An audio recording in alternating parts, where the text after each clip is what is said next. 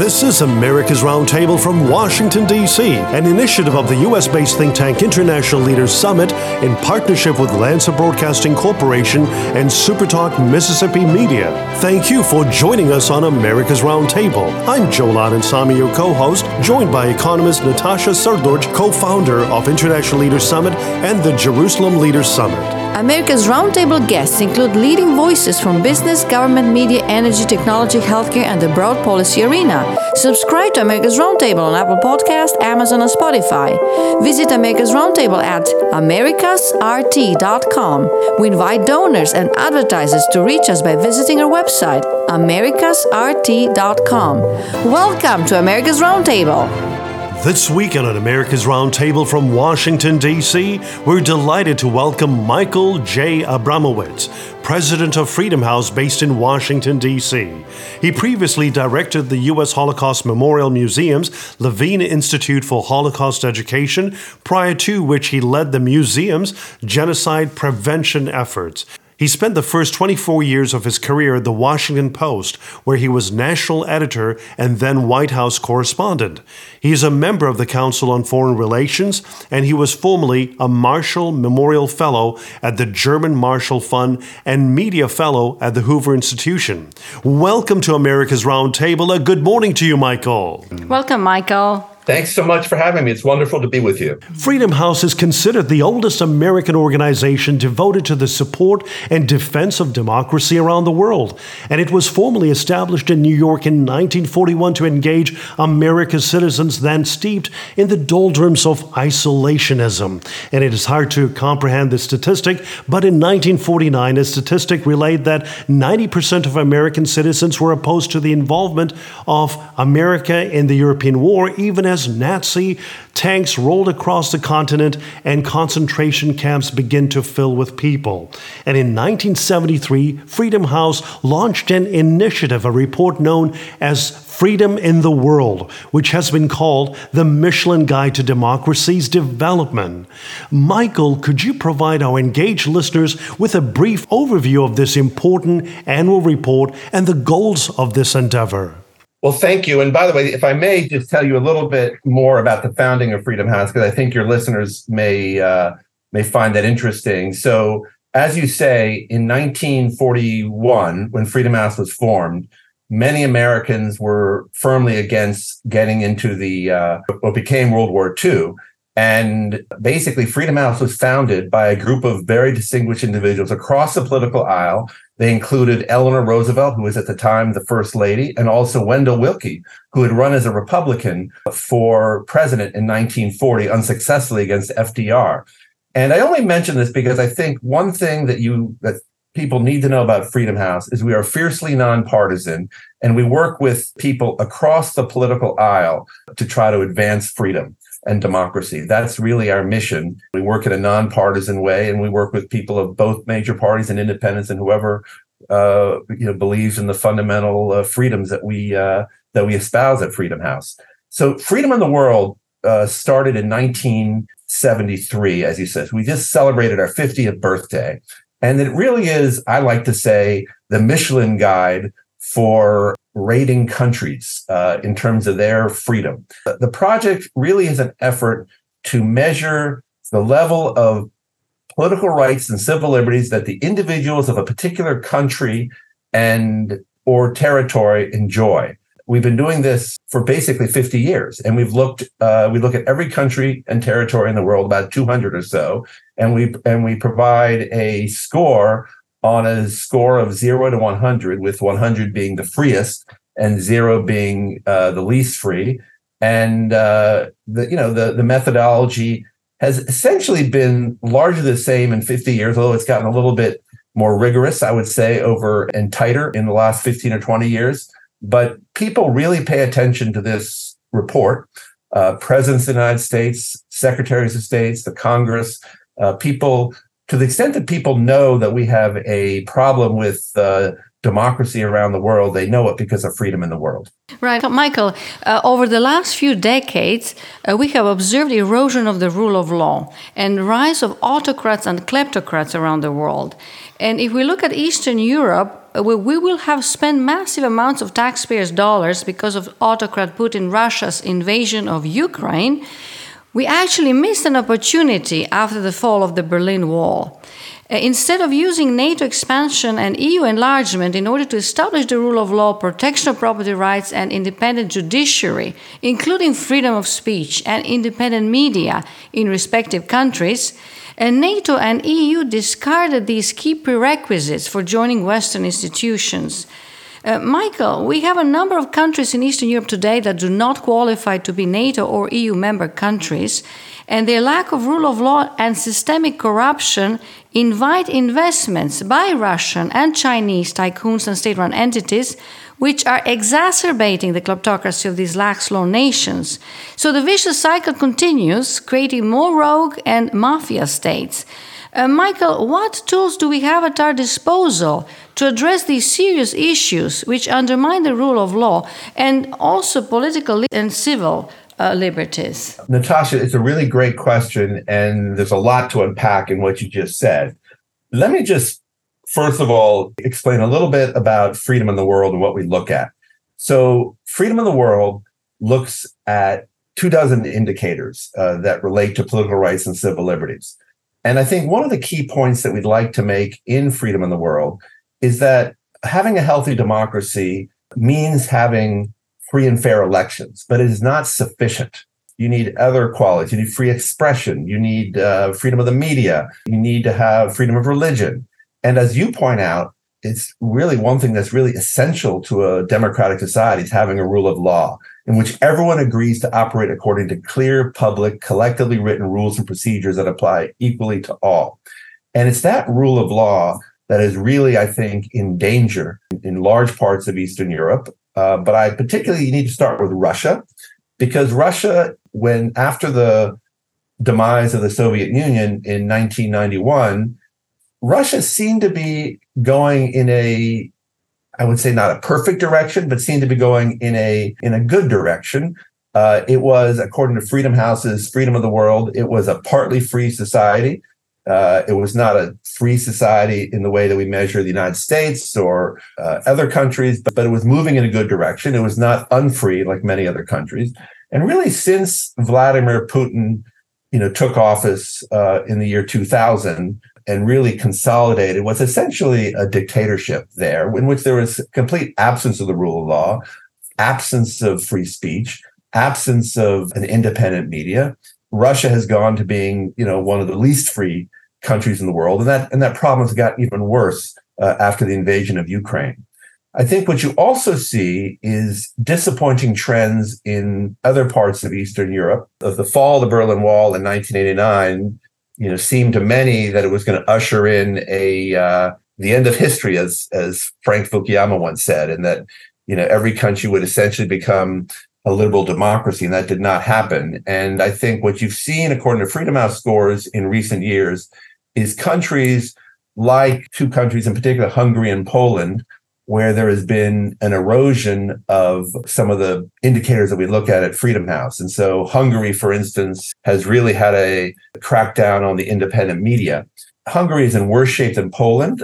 Poland has also had problems, but I think, Hungary is an example of what even they themselves call to be an illiberal democracy, where there are elections, but there's not the kind of respect for rights and rule of law that really makes a thriving democracy.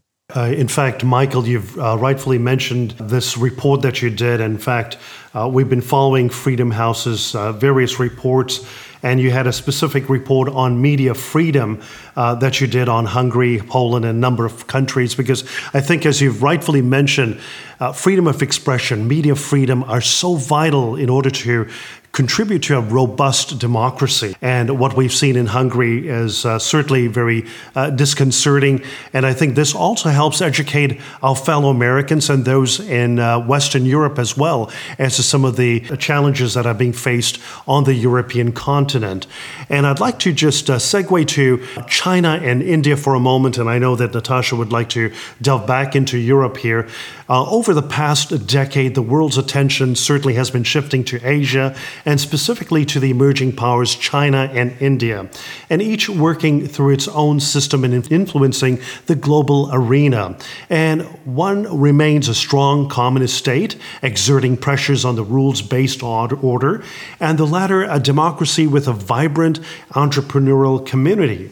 Now, China is considered not free in the Freedom House's 2023 Freedom of the World report. And the findings on China state, and I quote very briefly, China's authoritarian regime has become increasingly repressive in recent years. The ruling Chinese Communist Party continues to tighten control over all aspects of life and governance, including the state bureaucracy, the media, online speech, religious practice, universities, businesses, and civil society associations. And Michael, specifically connecting to China here, what can the West do in advancing democratic ideals and the significance of freedom when engaging with China on the trade front, which it depends on for its growth, its economic growth? Well, this is really, Joel, one of the very challenging problems in the world right now. It's the subject of great debate in the U.S. Congress and Europe and so forth, how to engage with an increasingly illiberal and really dictatorial China. When I was a reporter at the Washington Post, one of the issues that I had helped cover was the entrance of China into the World Trade Organization about 20 years ago. And if you recall, right, there was a lot of hope about China. China had been recovering from the Cultural Revolution.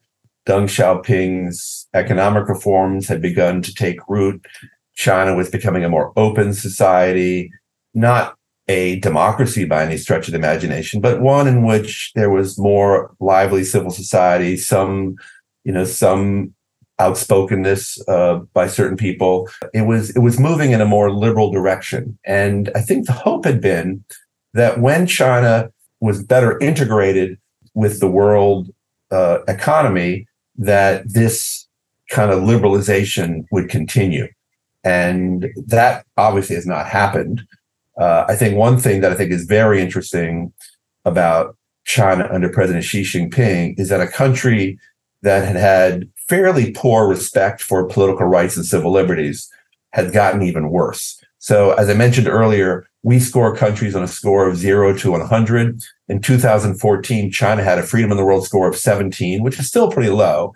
And really, over the last 9 years, it's declined by almost 50% to the score is now 9. And that really reflects the increasing repression, the increasing state control, the increasing intolerance for any kind of dissent that is coming from the Chinese authorities, particularly President Xi. So that's a very deep concern. I think the options in the West and in other countries are relatively limited, I think, right now. I think China's story is going to be told much by China. It's set by China itself. But I think the one piece of advice that I think we would always make to members of the business community or others is that they need to understand that there are risks inherent in investment in a country like China, which is really lacks the rule of law that Natasha was talking about. So we're deeply concerned about the trends in China. In relation to India, we recently in the United States hosted Prime Minister Narendra Modi. He spoke to members of Congress, and the ties between India and the United States are certainly growing stronger. Yet critics of India have noted that there are serious concerns surfacing. And in fact, the 2023 Freedom of the World report brings to our attention key concerns. And I quote very briefly that the Constitution guarantees civil liberties, including freedom of expression and freedom of religion, but harassment of journalists, non-governmental organizations, and other government critics has increased significantly under Modi, unquote. From your perspective in observing India and as a Washington Post journalist and a White House correspondent, what has been your observation of India? And as Natasha and I have been engaging, for example, the Asian American community and the Indian American community, there's some 4 million Indian Americans that actually Prime Minister Modi has been courting over the years. What would be your message to them in how they can influence perhaps the BJP party and Modi's government in addressing some of these concerns and perhaps strengthening the rule of law, which would, in effect, strengthen freedom of speech and other civil liberties? Well, look, first of all, I think as your good question indicates, Joel, it's a complex, nuanced situation with India. So India clearly is a democracy. I think by all accounts, Prime Minister Modi was freely elected several times. He's very popular in his country. And as your question kind of indicates, there's a lot of dynamism in the Indian economy, which is, to me, different in some ways than China. I think that dynamism, that openness, the greater adherence to democratic values, I think augurs well for the long term for India. I think what you're seeing now in India, and I think it's a global phenomenon. I don't want to just pick on India per se, but I do think that India is an example where the government has had free elections, but the government has taken other steps sort of in between elections that could be seen as an erosion of basic democratic practice. Under Modi and the BJP, there's been a significant decline in civil liberties and political rights. There's been crackdowns on the independent media. There's a shrinking space for civil society, and there's increased religious and ethnic discrimination and harassment. These are facts. Freedom House has pointed this out in our reports, but other people have pointed this out as well. And I think that in the long term, unless India addresses those issues, that its prospects for success will be, I wouldn't say ended, but it certainly, it'll make it more difficult. And I do think that outsiders, especially in the United States, they sort of have to take a fine line, I think, in this relationship with India. We're balancing, both the need, for instance, to have India as a strong bulwark against China, and also trying to encourage them to follow through on their commitment to hold democracy and human rights. I think every country is kind of responsible for themselves. And I think it's important for all of us to kind of stand up for our basic values, but understanding that different countries are going to perhaps be not as open to outsiders telling them what to do. But I do think that it's important for the United States to speak clearly about its concerns about India. Yes, indeed. In fact, as Natasha and I travel, through Eastern Europe or the Middle East or Asia and engage with some of these key political reformers, political activists that are really focusing on the rule of law and freedoms in their respective countries, we've come to realize how important these global indices are. Indices like what the Freedom House has been promoting and working on, because it gives them a sense of not just only material, but that moral clarity to share, to help educate others in their respective sovereign states, and to certainly advance some of these key reforms based upon these reports. And I think from our perspective, it is so important to have these key reports such as that, which the Freedom House and other groups are pointing out, which also empowers these key political reformers and other activists as well. No, I think it's a very good point. And one point that occurs to me as I listen to your comments, Joel, is that one thing that's very important for people to understand about the Freedom in the World report is that we have very rigorous standards. The indicators, are inspired by the UN Universal Declaration of Human Rights, which all countries in the world have signed on to. And I think also it's important to say that we do not just point the finger at other countries. We're a US-based NGO, but we also look at freedom in the United States. And we have been, at times over the last 80 years, very critical of trends in the United States. So I find from time to time, people will come to me and say, well, why is the United States so arrogant? You're pointing out, well, first of all, we're not the US government. But the second point I would say is that we look at every country by the same standards, and we work with people around the world in these countries themselves to help us come up with these assessments. So I think that's really important kind of context for your listeners to understand. Right. Michael, Joel Allen Samy and I recall a conversation with Nobel laureate in economics, Milton Friedman, then senior fellow at the Hoover Institution, along with his brilliant spouse, Rose Friedman, on the eve of launching the International Leaders Summit. And Friedman said when we met at his residence in San Francisco that after the fall of the Berlin Wall, he was often asked, what do these ex-communist states have to do in order to become market economies? And his quick response was, you can describe that in 3 words: privatize, privatize, privatize. But I was wrong. That wasn't enough. We did not realize that these countries steeped in communism did not have the rule of law and protection of property rights. I should have said the rule of law, the rule of law, and the rule of law. So we took it for granted, basically, that there is rule of law, that there is protection of property rights. But Russia morphed from communist state to a kleptocratic regime, which we all see, and a number of Eastern European countries, including EU and NATO members, still remain mired in corruption due to weak rule of law. And, in a great number of Eastern European nations, a restitution of property to the Jewish community has been a major challenge, with certain nations enforcing anti-Semitic laws for the return of private property confiscated during World War II.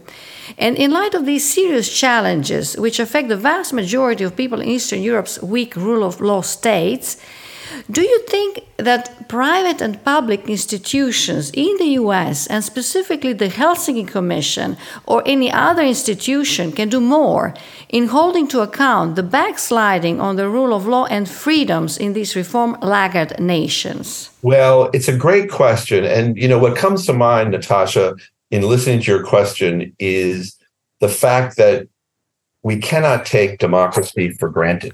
When I started at Freedom House, which is roughly 7 years ago, I kind of thought that the virtues of democracy were going to be self-evident, right? That people understood that why it's important to have free elections, why it's important to have the rule of law, why it's important to have free expression, why it's important to have freedom of religion, why it's important to have these different rights and liberties that we outline in our report. And I found that we have to really make the case again and again, right, of why these freedoms matter, why democracy matter. Why does democracy matter? It's because it's the only system of government that protects freedom. It's the only system of government that will not guarantee might be too strong, but will make it more likely for countries to be prosperous and peaceful. I really do believe that. And so I think that we have to kind of make that case again and again. And I do think that multilateral bodies like the European Union, the United Nations, and the big democracies have to rededicate themselves to trying to hold up, really try to guarantee these basic ideas and principles. I think it's as simple as that, or as complicated as that, as a case may be. Right. Michael, we are sending U.S. taxpayers, EU member countries' taxpayers are still sending significant amounts of funding to lax law nations. And we do have these tools at disposal to block our U.S. taxpayers' funding, for example, from reaching corrupt governments, because we are funding them via the World Bank, EBRD, which we also provide funds to, IMF, USAID, and other institutions. Why don't we install verified mechanisms to prove that the democratic progress has been made before we release additional funds? Well, look, I think you're raising a very good point, and that we have to be more aggressive in requiring countries to meet certain standards before they to get their money. I think one model potentially, Natasha, is a Millennium Challenge Corporation. The Millennium Challenge Corporation was set up under the Bush administration to provide major grants to developing countries, but to qualify for those grants, the countries had to meet, frankly, certain scores in the Freedom House scores, on the governance side. And if they did not meet those standards, they were not going to qualify for aid. I think that I think that would be the kind of approach that I think we should be considering more. I'm struck that in the European Union, they continue to provide enormous funding for Hungary, even though Hungary has been deemed to be violating European rules in certain areas. Right. So I think this is something that we have to consider more seriously. Right. And Michael, the worst case scenario of the lack of the rule of law is actually wars that we also experience here in the Balkans. And especially now when it comes to security, we have to pay attention to the Balkans because Balkan government officials have long exploited ethnic tensions for personal gain. If we just remember the Balkan Wars of the 90s. So the Balkans, including the EU member country Croatia, have a growing influx of Russia's and China's investments. And the recent Freedom House's report on Croatia stated that corruption in the public sector remains a serious problem. Yes. Last month, the Financial Action Task Force, which is international finance crime watchdog that tackles money laundering, terrorist and proliferation financing, added NATO member state Croatia to its so-called grey list of countries under special scrutiny. And the move makes Croatia the only EU member country on the list. So, Michael, NATO Charter defined that the NATO member countries are the rule of law countries. Shouldn't we use also NATO to re-evaluate member countries based on the rule of law criteria, using also Freedom House's indices to actually incentivize the striving for improvement rather than backsliding once a country is part of a club, such as NATO club? Look, personally, Natasha, you're pushing on an open door with me. I think that's an interesting idea that should be considered. The problem with NATO, as we've seen with the efforts to bring Finland and Sweden into the alliance over the last several months, is that it operates on consensus, and you have within NATO certain countries, particularly Turkey, which do not really adhere to the kind of the standards of the other countries with respect to these issues, and so it's a balancing act. They've never booted a country out of NATO. I'm not sure that would be a good idea. So you're in this situation where you have to negotiate with countries like Turkey to enlarge the alliance, and so I think that's the challenge that we're facing.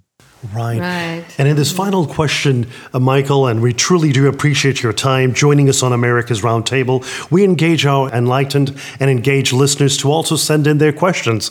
So we shared with them that you would be on our program, and we got one of these questions that we'd like to share with you. Sure. And I'll just read this out to you. From your vantage point, looking past Russia's invasion of Ukraine, what will be the biggest threat to democracy and human rights in the foreseeable future? Well, I think that's a straightforward answer. I think it's China. I think if you look at China and the developments there, they're of great concern. China, I think one thing that has been a feature of the Freedom House reporting on China over the last, say, 5 years is that China has increasingly been willing to not just repress its own people, but to look beyond their borders, to undermine democratic institutions like the Human Rights Council in Geneva, which has become much weaker, I think, because of the presence of China and other autocrats. China is also one of the leading perpetrators of what we've called at Freedom House to be transnational repression, which is the propensity of authoritarian countries to really target their critics and their enemies and their opponents who are living in the diaspora. You think about the Uyghur population that is living in the United States or in other countries. They're under deep surveillance by the Chinese. The Chinese have been willing to kidnap people who have been living in other countries, the bookseller from Hong Kong. So I'm deeply concerned about China, and I think it's really important for the world to kind of recognize that. Right. I mean, the audacity to establish police station in New York City. Exactly. Thank you so much for joining us, Michael. We really appreciate your principal leadership and the work that you are undertaking at the Freedom House. And we'd encourage our listeners to certainly seek out Freedom House on the internet and visit their website, and also learn more about the various reports that they publish on a regular basis, which really helps us understand better the importance and significance of freedom of speech, our civil liberties, our political liberties. And thank you so much for joining us, Michael Abramowitz. It's the president of Freedom House based in Washington, D.C. Thank you so much, Michael. Thank you so much. I really appreciate the opportunity to speak with your listeners. This is America's Roundtable from Washington, D.C., an initiative of the U.S.-based think tank International Leaders Summit in partnership with Lancer Broadcasting Corporation and SuperTalk Mississippi Media. Thank you for joining us on America's Roundtable. I'm Joe Ladensamy, your co-host, joined by economist Natasha Srdoc, co-founder of International Leaders Summit and the Jerusalem Leaders Summit. America's Roundtable guests include leading voices from business, government, media, energy, technology, healthcare, and the broad policy arena. Subscribe to America's Roundtable on Apple Podcasts, Amazon, and Spotify.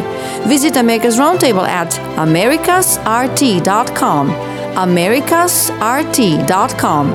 Follow us on Facebook, America's Roundtable, and Twitter at americasrt. We invite donors and advertisers to reach us by visiting our website, americasrt.com.